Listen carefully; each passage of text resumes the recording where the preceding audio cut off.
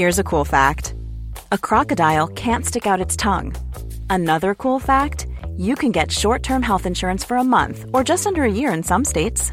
United Healthcare short-term insurance plans are designed for people who are between jobs, coming off their parents' plan, or turning a side hustle into a full-time gig. Underwritten by Golden Rule Insurance Company, they offer flexible, budget-friendly coverage with access to a nationwide network of doctors and hospitals. Get more cool facts about United Healthcare short-term plans at uh1.com.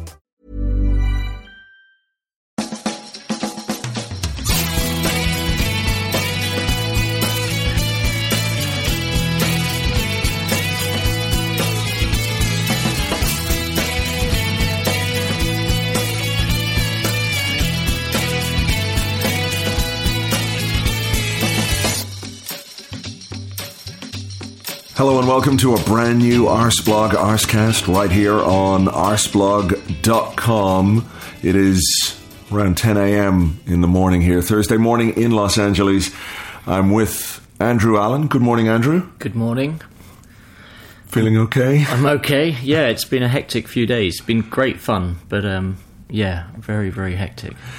If it does sound a little bit roomy, well, that's because it is. We are sitting in my hotel room. We're sharing a microphone, so it is a little bit less than optimal for recording. But of course, there was a big game last night in pre-season. Arsenal beating Barcelona 5-3. That is basically what we are going to talk about throughout this podcast.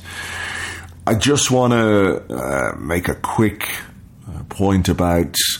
I want to ask you actually about what you've seen out here from the tour, from the events that you've been part of, the fans everywhere. I think there was a fairly even split of Arsenal and Barcelona fans, but if you ask me which bunch of fans were more cohesive or whatever, you'd have to say it was Arsenal. Barcelona fans felt a bit more disparate, whereas there was more... I don't know if you call it a sense of community among the Arsenal fans, but it's been extraordinary since we've been here. Yeah, I mean, I think Barcelona's fans in the stadium yesterday, a lot of them were local Hispanic kind of Los Angeles residents who maybe didn't have as full on a commitment to the cause as maybe the Arsenal contingent here. I mean, everywhere we've been, the passion of the Arsenal fans has shone through. Obviously, we had the fan event the other night, and just listening to people talking about where they'd come from just for that occasion. Obviously, then into the match as well. I mean, last night in the queue, we bumped into a guy who'd flown in from Calgary, was only in the country for 24 hours just to watch Arsenal. And it's just, there were stories like that everywhere. And it's actually, I mean, it's also just very funny watching you and Elliot getting pulled around, people asking for photos everywhere. Yeah, I mean, it's sort of mind-blowing, really. We're so far away, and that really hits home every day when you're sort of down by the beach. You're definitely not in England or Ireland. Yeah. And yet you still see football shirts, Arsenal shirts. Yeah, it's just been really amazing. I suppose we should talk about the stadium, because... Yeah. I don't think I've ever seen anything like it in my life, and I've been in many stadiums. I've been in good stadiums and bad stadiums. But... people will have seen, I'm sure, pictures of SoFi Stadium. They'll have seen videos of SoFi Stadium. And I don't think I've seen one that quite does it justice in the sense of scale that it has, the views that it has from the seats. We were on the 5th tier, and yet somehow we were below street level. Yeah, and it was a long way down to the pitch, and there was a long way up to the seats at the top. There's this incredible screen that wraps around the stadium. So depending on where you are, you're either watching the outside of the screen or the inside of the screen, because it's projecting the same stuff to you. The sound, it's like something from the future. And I know that probably sounds a bit obvious when someone spends $5.5 billion or $6 billion or whatever it costs to build this thing. But I'm absolutely gobsmacked by that stadium and what it is, and just how, I mean, you go through it and you think, oh, I'm in a kind of luxury shopping mall here. And then you go out, and we'll talk about the pitch in a minute, but you go out and you see the green grass and all the people in there. It's just mind-blowing. Yeah, I mean, on the approach to the stadium, it's just surrounded by huge swathes of car parks, so you get this kind of long walk up to it, and the closer you get, the more futuristic it looks and feels, and I imagine it's probably quite similar to being on like the Apple campus or something like that. You know, it feels like it's been created by a tech company rather than a sports business. And yeah, I mean, it's been dug into the ground, so you don't get a sense of the scale outside, even though the building is very unique and very eye-catching. It's all sweeping and angular and curves and stuff. It's really very striking. But as you say, getting in, you're faced with almost like a spaghetti junction of elevators taking people in all sorts of different directions. Yeah. The Emirates is lovely, but when you look at the materials that have been used and the detail that's gone into just everything, even the walls you could see were kind of carefully designed using a kind of interesting pattern, and the materials everywhere. I mean, it was just mind blowing, and obviously the screens when you get in just hit you right in the face, and there's so much information and there's so much noise. It was non-stop. I mean, I think I had a chat with Tim at half-time, and he's like, there's not been a moment's silence in the entire time. At Arsenal, Tim says he has a sort of routine where he obviously makes himself, goes off for a quiet moment of reflection while he's in the gents and stuff. And there's, people just shuffle around in the Emirates. It can be quite quiet at half-time. This is just ongoing. It's just a full-on party. I mean, look, if you can get there, go and experience it, because it really is nothing like I've ever experienced before. So the issue with the pitch, which was obvious, and it stood out, I think, a bit more because everything else is so well appointed. Yeah. Everything is just first class, which I'm sure will be reflected in the leaky roof repairs at Emirates Stadium in the in the months to come.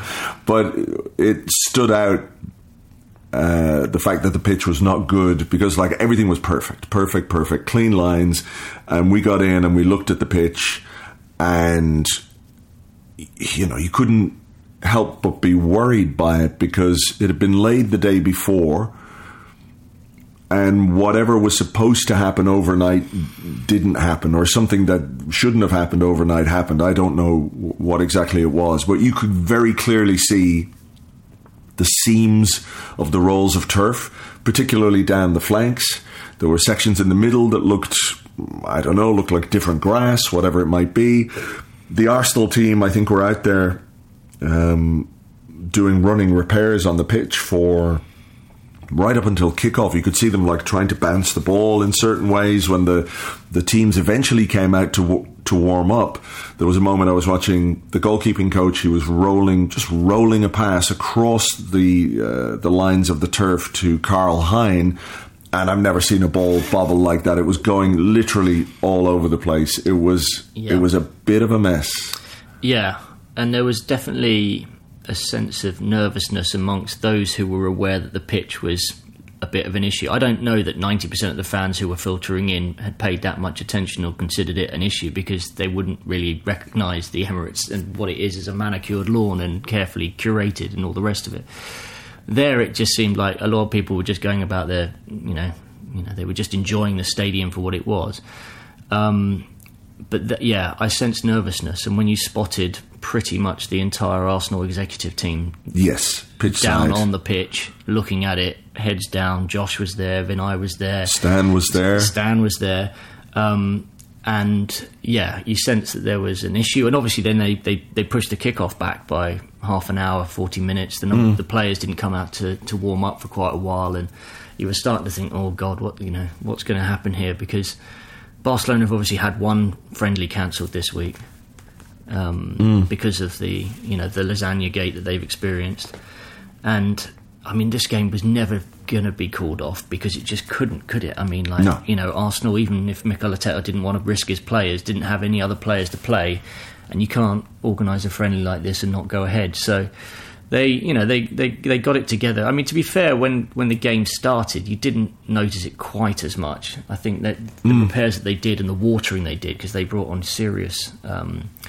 hose pipes, just to try and get a bit of moisture onto the grass. It did enough. It did enough to kind of ensure the quality of the game wasn't, awful. Yeah, that's true. I mean, the game itself was quite fun and entertaining. But in the back of my mind, I was a little bit worried that we were going to see an injury caused by the pitch. Yeah. That somebody might plant their foot between a roll of turf and do something bad. Thankfully, that didn't happen. I mean, I do have to say, we potentially could have picked up a couple of injuries early on, not from the pitch, but from a couple of really, really bad tackles by the Barcelona number 4, Araujo. Yes, I think. I mean, I saw a video this morning. I saw the one on Kai Havertz. My sense of those tackles was that the one on Gabriel Jesus was a lot worse. I've seen a video of it this morning. I don't know if you've seen it. No. But he basically goes in at knee height and does the scissors thing. And it was, I think it did set the tone for what was to come. I don't think it was a particularly dirty match, but it was a bit niggly, it was a bit fiery.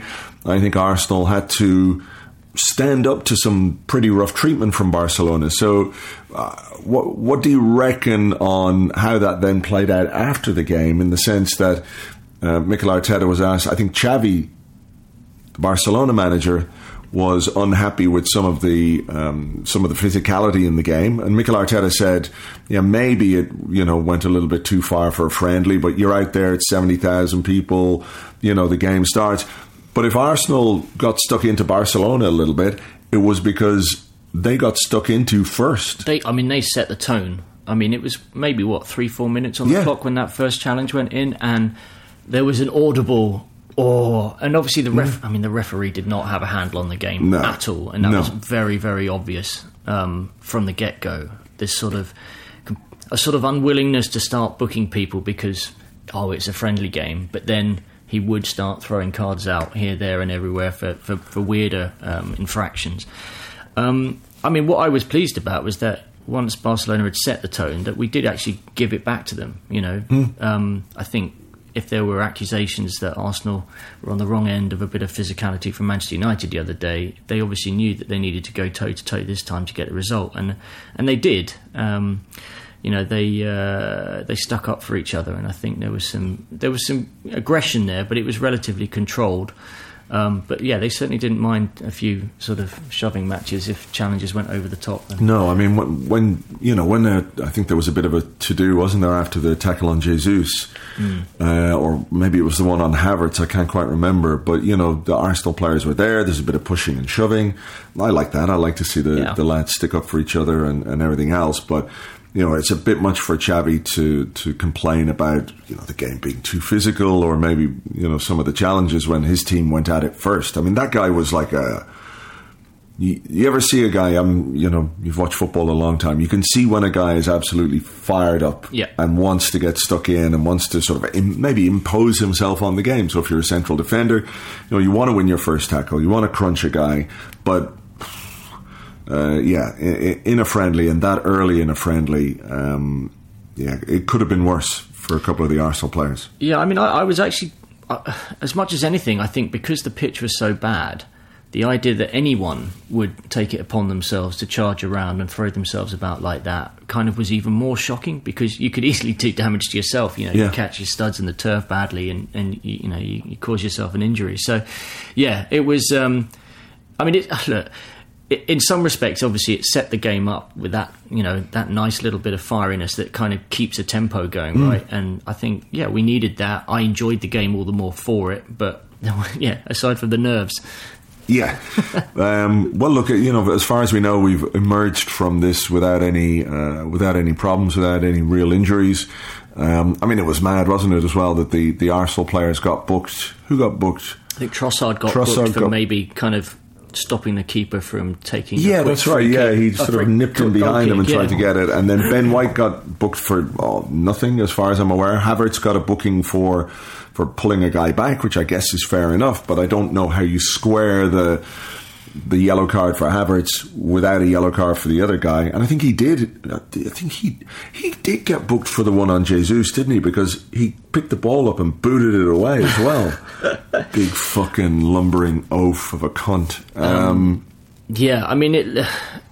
The referee we kept saying to each other he didn't have a grip on it, and this was a game that stopped as well for a drinks break halfway through the half, but the whistle went bang on 45 minutes. So he seemed very kind of keen to do the basics badly, as it were. I wonder if that was an edict, though, maybe because of the pitch. Maybe, do 45 and 45. We don't need to do injury time. Let's minimise the amount of time that these players have to be on that pitch.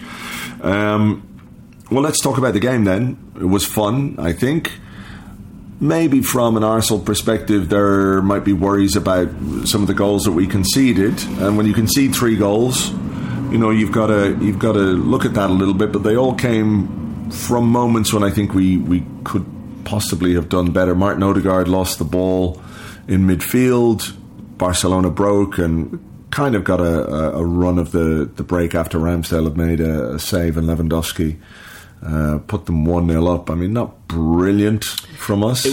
It felt soft. It was the first time they'd kind of charged forward, and immediately once the ball was played into a dangerous area, they looked like they had the men to finish it off. And Lewandowski, obviously, we know is a clinical finisher and isn't going to miss those types of things. I think Ramsdale was frustrated maybe that his initial save, which was decent enough, had fallen back into a dangerous area. As a keeper, you never really want to be palming the ball back into the 6-yard box like that. So he, I don't think, had his best evening, Aaron. I mean, obviously it was difficult with the pitch when the ball was played back to him a couple of the times. He just wanted to shank it clear, and I think that was fair enough. But there was, that first goal, I'm not blaming him for that necessarily, but the second one, again, a bit weird and soft. I mean, a deflected free kick that he seemed to be complaining about not having enough time to set up, but then when you look at the replay, he seemed to be in the position that he wanted to be in.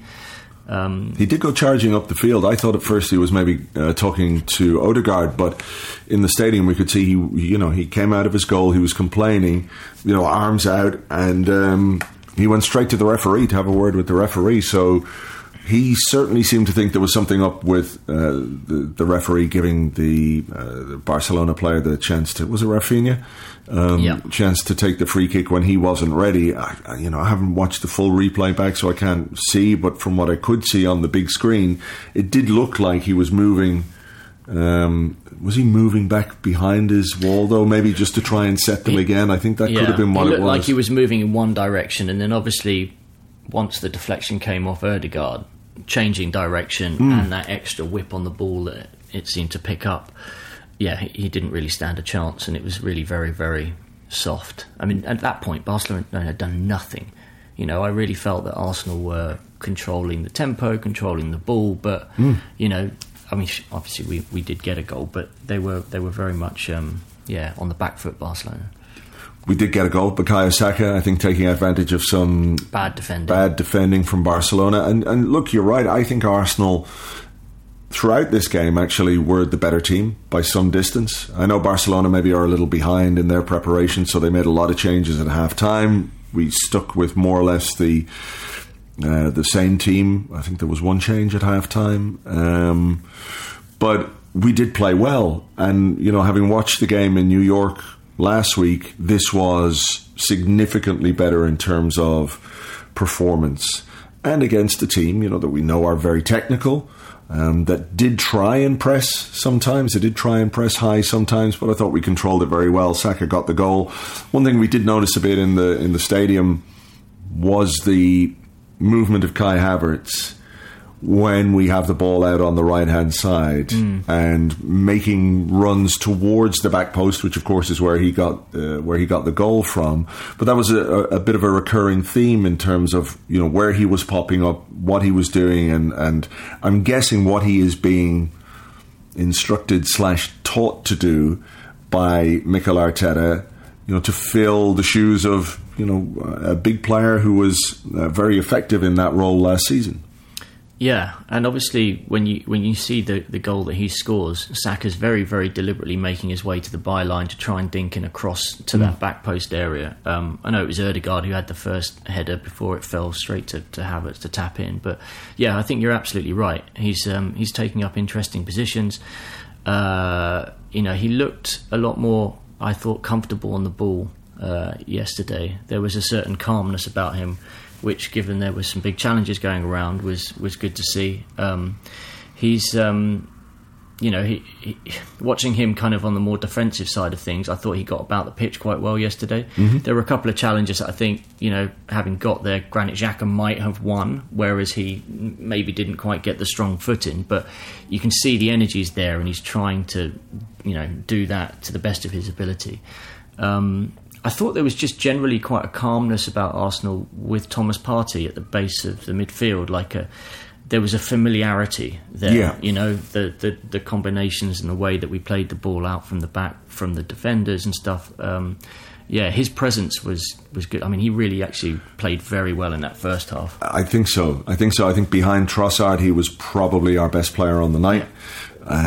It was noticeable how confident his teammates felt in giving him the ball in pretty tight situations at times. There were some passes that were really, really fizzed into him, and he dealt with it all really very well, And I think when you think about the season ahead and you think about what we might want to achieve and the difficulties of that, both in the Premier League, maybe the Champions League, and of course the two cup competitions, when you think of an Arsenal squad with the kind of depth that we have in midfield, with Partey, with Rice, with Jorginho, with even El Neni,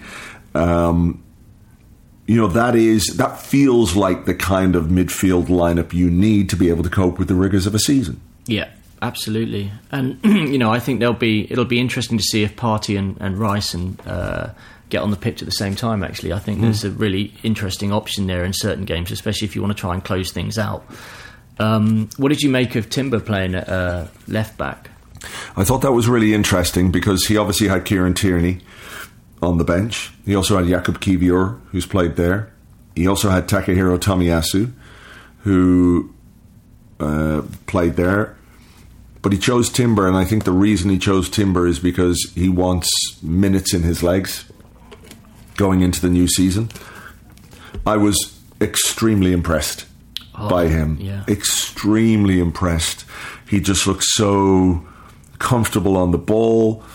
He's strong in the tackle. He's really strong. He's really, at one point I think it was Rafinha again, where he won the ball and left him in a heap on the turf.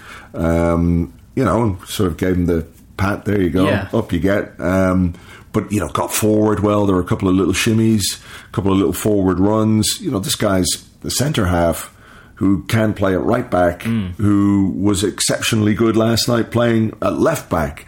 So without wanting to overhype him, it does feel like we've got, potentially a bit of a gem here. And I do think that his involvement in this game is because Arteta wants him fit and ready, whether that's for the right, for the left, for the middle, who knows where it might be, but that felt a very deliberate selection. Yeah, I mean, I think he's quite direct when he wants to be, but he's also calm, and I just think there's a controlled aggression there. Like, he doesn't look like a hothead who's going to go and get himself into trouble. He just, backs himself physically when he goes into a challenge, and he looks like a real player. It's going to be just really interesting to see where he ends up, and if he ends up in a settled position, or if we're just going to kind of move him about like, the Queen on the Queen that Alexander Zinchenko is, right? Yeah, for sure. Yeah. Look, based on the limited amount of playing time I've seen from him, I think he could play further forward. I think he could play in midfield easily. I'm not sure that's where he is going to play, but really, really impressive. Really impressive. We talked about the Havertz goal. I suppose we do have to talk about Leandro Trossard. And well, there was also the penalty we missed. Oh, yes. Yes, I forgot about that, actually. I'm trying to get rid of it from my mind. Yeah, obvious handball by the Oaf, I think it was as well. Bukayo Saka stepped up. We had a bit of a discussion, and have had a bit of a discussion here over the last couple of days with Elliot and Tim, just sort of walking around, obviously talking about football, and we talked about it a bit last night with regards to who our penalty taker is going to be for this season ahead. And I'm not telling tales out of school here, but maybe a couple of you guys have got some doubts over Bukayo Saka. We do have maybe a bit of an issue because, our starting centre forward, Gabriel Jesus, does not have a very good or a very convincing record when it comes to taking penalties. But, my gut feeling is that it will continue to be Saka for a while. And I don't think it's a case that he's taking penalties because people felt sorry for him because he missed that one in the Euros. Mikel Arteta is a very exacting coach, and I think there will be training ground knowledge put into this that, you basically, regardless of where the player plays, whether he's a right back, a centre half, a midfielder, a striker, winger, whatever it is, your best penalty taker takes your penalties. So there may be an issue in that Bukayo Saka, if he is our best penalty taker, who's a regular starter, because I think you could make a case for someone like Jorginho, obviously. I think he's going to stick with them. But it wasn't a convincing penalty. I said to you just before he stepped, I said, I've got absolutely no doubts he's going to score this. And then he completely shanked it wide. Obviously he missed against West Ham last season. I can't remember. Was he on the pitch when the penalty shootout took place the other day against United, right? No, so he didn't wasn't. have that. There's a couple of misses there alongside the one for England, famously. He just needs to get one in the back of the net soon to kind of write this off. But I don't know. You'd say if Jorginho's on the pitch, he's going to be a good shout for a penalty. But I don't know that he's going to be on the pitch in key moments that often. So we've got a decision to make there. We've got to win some penalties first. Yeah, that's the important. We've got to get some. Get some awarded to us. Trossard then. Yeah, just an excellent performance. Just really good. Excellent goals. The finishing was the left-footed one, the first one. Yeah. I think one thing we should talk about with that goal is the role of Gabriel Jesus in challenging for the aerial ball. Mm-hmm. And he didn't win it, but it makes life difficult for the opposition to get the ball clear. It comes to Trossard, left-footed shot, drills it into the bottom corner through a sea of legs. He's just so smart. He's such a smart player, such an intelligent player. You can see why Arteta likes him. His touch is good, two-footed, and that was a great finish. I think people underestimate him. I think opponents underestimate him because he's not a flashy player, but when you see him, he is very efficient on the ball. He always makes it count. He's so tenacious, and he can turn in a small space. The first finish last night he did not have much space to work with. He from a tightish angle with 3 or 4 players in front of him managed to ping one right through the legs and find the corner. Yeah. And that quality, he didn't actually score that many goals for us, did he, last season? He had the one disallowed at Leicester and he scored at the back post from a cross, but it was mostly the assist that he generated. So if we can get more goals out of him, which he was obviously doing for Brighton in the first half of the season, that will be a massive, massive boon for us. He's not Mihailo Mudryk, he's not a £100 million player, but that £26 million that we paid for him is starting to look like a steal even at his age. Yeah. I'm just generally really impressed by him. Second goal, I think, is really good as well, because Tierney really whacks that ball into him and he has to adjust his feet very, very quickly to apply the finish. Instinctive, for sure. And I do think it was a deliberate pass from Tierney, because you can see in the replays he's looking up, he's looking for the movement, and actually the only way Tierney can get the ball to Trossard in that situation is by really fizzing it in very hard.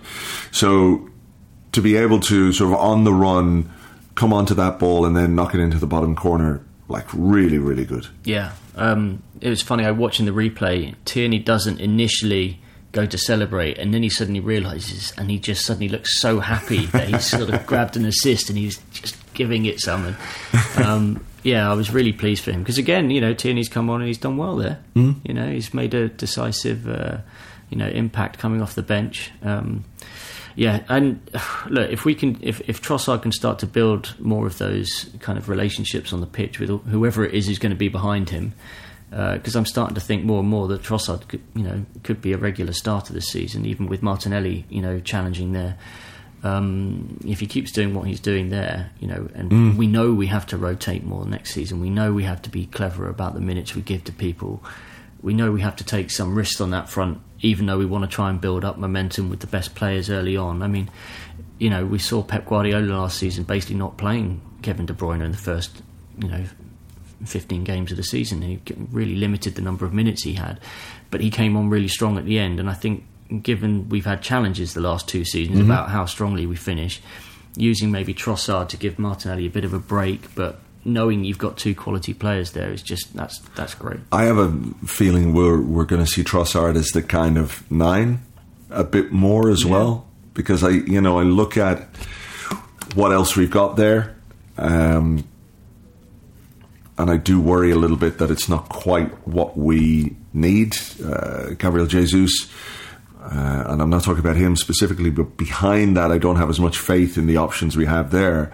I think when you do have Martinelli, when you do have Smith Rowe coming back as well, and interesting to see him again in the left 8 role, who looked good. I think he looked good and zippy and aware. But I just wonder if Trossard might get minutes as the 9, because you can see he can finish, he can get himself in those positions.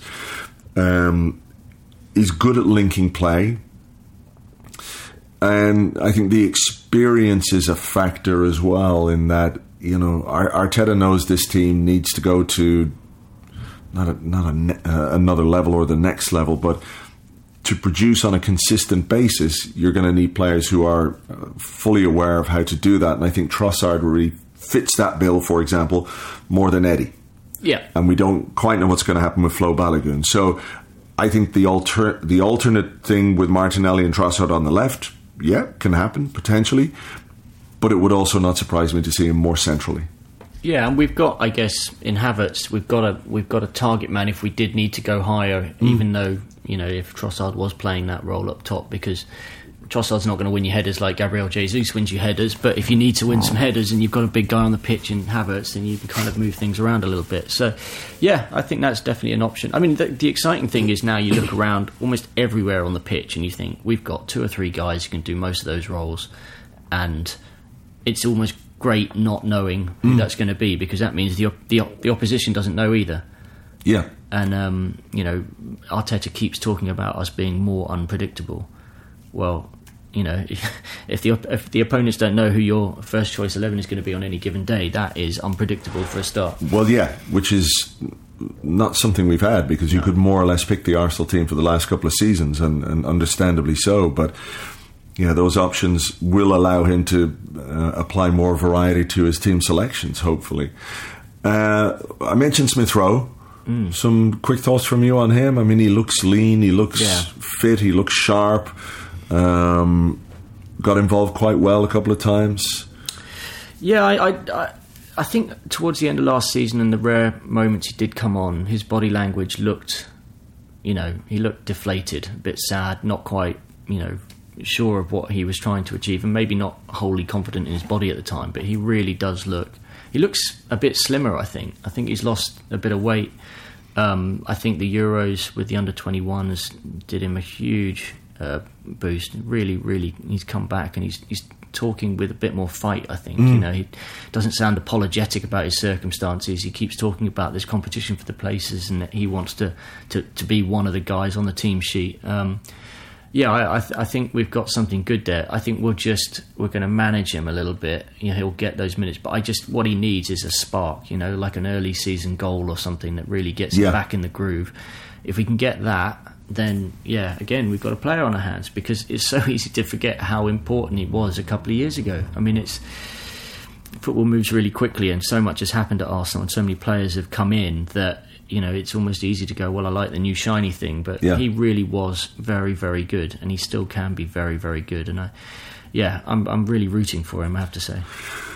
We'll talk about the final goal in a second, but it was 4-2. Then it was 4-3. Rob Holding had come onto the pitch. Arteta made some defensive changes, and I think he actually just slipped on that bad pitch and was fairly ruthlessly punished for it. He looked absolutely crestfallen, I think. Yeah. Crestfallen's the great. I was going to use heartbroken, but I think that might be over-egging the pudding a little bit. Yeah. But he looked crestfallen. The players around him were trying to G him up, and come on, don't worry about it. But like, there was a moment he just kind of looked to the heavens and was like, "Fuck." Yeah, I mean, he's a great lover of everything American, right? His country music, and I think he's really loved being in the country for the last couple of weeks, and to get on and have a couple of minutes in that stadium, in that environment, and for it to kind of basically go a bit tits up for him. He didn't hang around at the end of the game. He kind of went straight down the tunnel, and I felt really sad for him because we don't know how many games he's got left for Arsenal, but it's just one of those things that just looks, some players just look a bit unlucky as their careers at Arsenal are coming to an end. And I really like him. I mean, he's obviously such a big personality in the dressing room, and it's just unfortunate. I mean, that was why the other players were so desperate to kind of give him the chin up boy. Yeah, G him up a little bit. It is. It was just a bit unfortunate. I think the pitch was the problem, and Barcelona got the goal. And like you say, we don't quite know what's going to happen with Rob Holding. I suspect he'll depart. He hasn't really been involved much during pre-season. Hasn't played. The pecking order has obviously changed now with the arrival of Timber, and Saliba's fit again. Tomiyasu's there. Ben White's there. If he stays, he's just not going to play any minutes if everyone's fit. Rob Holding's a good player, or a better player, when he plays football. Like, once he gets a bit of rhythm, he actually looks very, very competent. And I remember, that there was that period just before he did his ACL when he was playing under Emery, when I genuinely thought he had a chance of getting into the England squad. But he needs to play. And when you don't play and you come on and something like that happens, it only further knocks your confidence. Yeah. He needs to play. So it's up to him, really, I guess. He could sit around at Arsenal for the year. I mean, it's a great place to be at the moment. There's a great vibe. He's an important dressing room voice. But if he wants to play football and enjoy the football side of things, he may have to look elsewhere, I think. Yeah, I think he does. Fabio Vieira was criticised quite roundly, as I saw on Twitter, for missing a penalty, a meaningless penalty in a meaningless penalty shootout. But I think it's reflective of some doubts that people have about him and his ability to contribute to this team in the way that they had hoped when he signed last year. I do think it's interesting that Arteta continues to give him minutes. It suggests to me that Arteta thinks that there is a good player in there that can be useful and can contribute to Arsenal this season and in the seasons ahead. So it was nice to see him come on. Actually, two things. Before we talk about the goal, Bukayo Saka got taken out in about the 80th minute, thereabouts, and he was in a heap at the other end.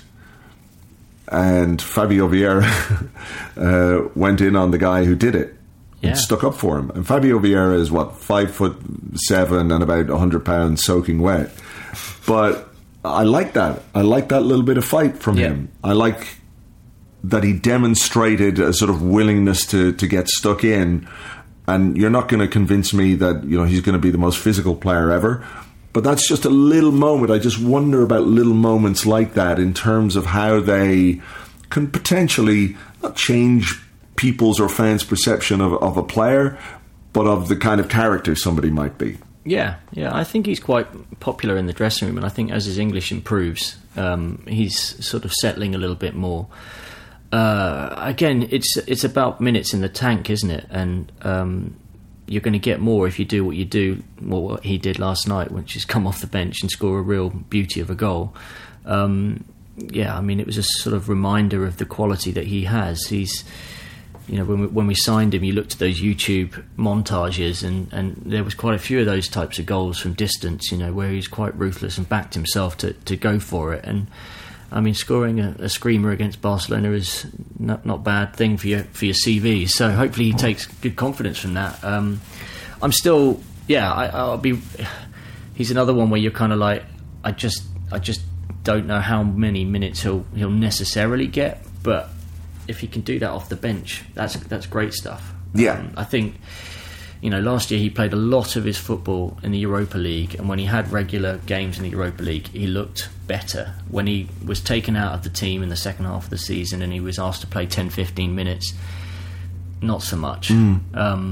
Interesting that he's been playing mostly in the Odegaard position, I think, during this pre-season. Last season he started a couple of games ahead of Granit Xhaka, which didn't always work out, but it does feel like now, if Smith Rowe is kind of that, let's say, the backup or the competition for the left 8, it feels like Vieira is right now certainly the backup competition for the Odegaard position, and of course he has played a little bit on the right not ahead of, but where Bukayo Saka plays. I think the goal will do him a lot of good. I know it's just a pre-season friendly, but I think after missing the penalty in New York, and again, if you want to talk about someone looking crestfallen, he looked absolutely crestfallen in New York, but that goal will do him a lot of good.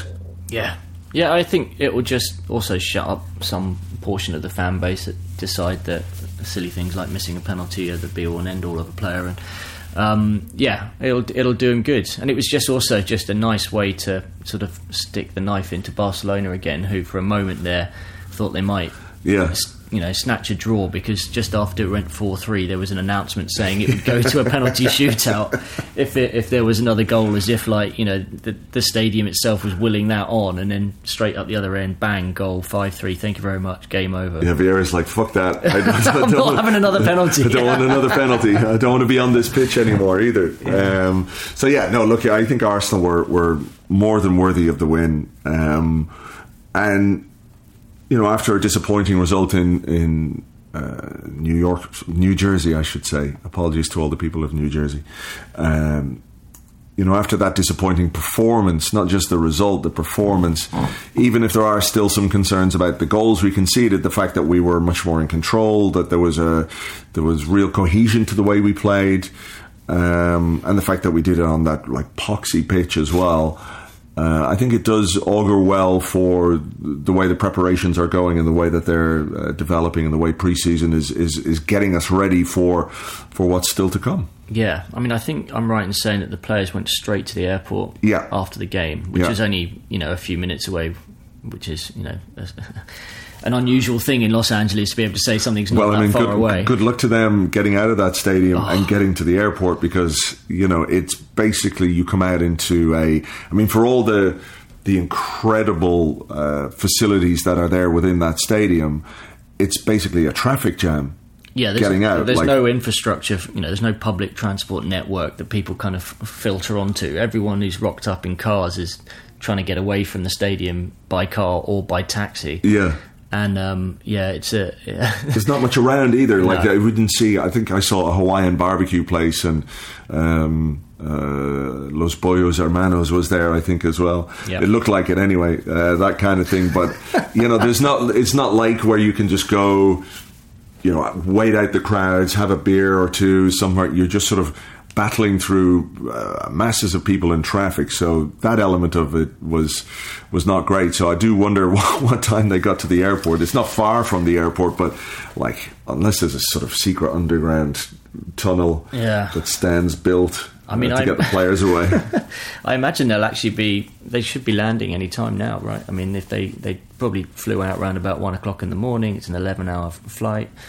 Oh God, the time, my brain is scrambled with time. So they need a couple of days off, I think, and then obviously there's focus on Monaco and the Emirates Cup, and then straight into the Community Shield. Yeah. And then there we go, the season starts. I wouldn't even be surprised if there was some kind of behind closed door fixture between the Community Shield and the final game the first game of the season, just for a few of the players who haven't played that much. Probably get Watford or Brentford down. It's always those two. Yeah. But by and large, I think it's been positive. I mean, it was always a bit of a risk when you set up, big fixtures like this, that you might lose and damage confidence. I spoke to. I mean, was lucky enough to be able to speak to Edu briefly at the fan event the other night, and I did ask him about the calibre of opposition that you face in pre-season, and whether you as a player, would you prefer to play a League One team or local team, or face someone like Manchester United or Barcelona? And what he said was, obviously there's a sort of gradient in terms of your pre-season preparation, but as a player, you really want to play against these teams, and there is that balance between getting the right result and building confidence, but also exerting the players at a technical level and a physical level that will be then beneficial for the season ahead. And he seemed to think that, like, these are the kind of games, even if they're dressed up as the Champions Tour or whatever it is, under what branding, these are really useful for you as a player as you're getting ready for a new season. Yeah, I mean, I think the days of Arsenal playing Austrian third division teams are well and truly gone now. There's too much money to be made from travelling the globe and playing big hitting matches in glamorous venues all over. So it'll be interesting to see where we go next year. Obviously, we've done a couple of trips to the States. It feels like, as Mikel Arteta said afterwards, he was like, it really starting to feel like home here now. We've seen the way the fan base has grown over the last few years. So maybe they'll kind of look to cultivate some other part of the world next year. We'll see. It's a big wide world out there. Sure is. But yeah, Americans love buying merch, so you can see why he'd come back here again. Yeah. It is. It is noticeably. I don't know if noticeably different from the last time I was here in 2019, but we played in a much smaller venue. We played in the LA Galaxy Stadium against Bayern Munich. And look, everybody I met there was super passionate and enthusiastic about the team, but I think the scale of it and the development of the fan base in this part of the world is... you can see that we've developed and grown the fan base here, and people coming from all over. The event the other night, they're from all along the West Coast, coming up and down, and from further afield as well. It's been genuinely been amazing to be out here. But we'll see where they go next summer. How far they have to travel.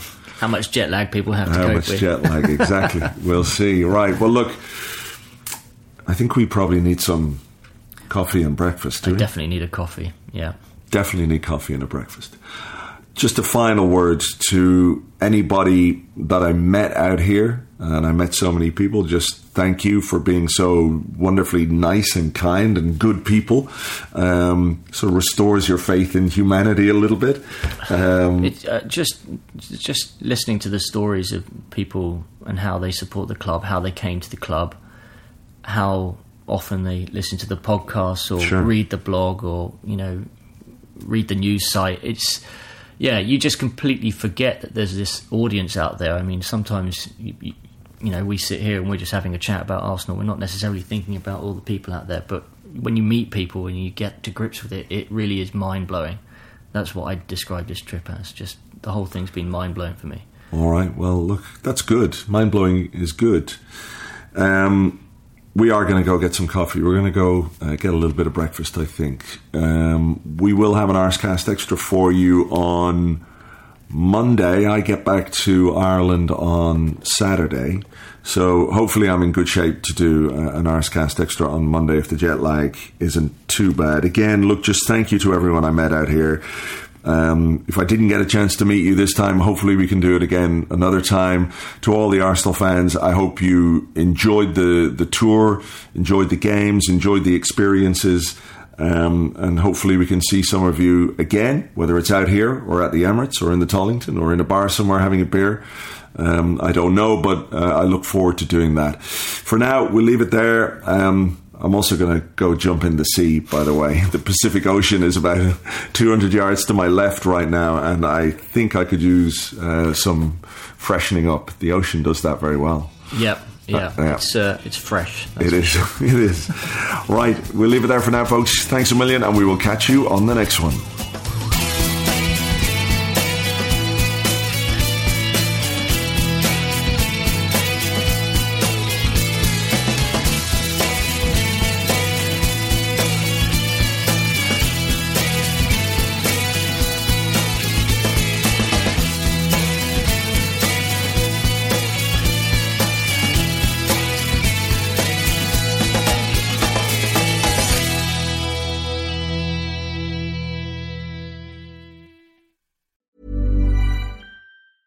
Small details are big surfaces. Tight corners are odd shapes.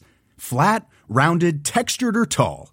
Whatever your next project, there's a spray paint pattern that's just right. Because Rust-Oleum's new Custom Spray 5-in-1 gives you control with 5 different spray patterns. So you can tackle nooks, crannies, edges, and curves without worrying about drips, runs, uneven coverage, or anything else. Custom Spray 5-in-1. Only from Rust-Oleum.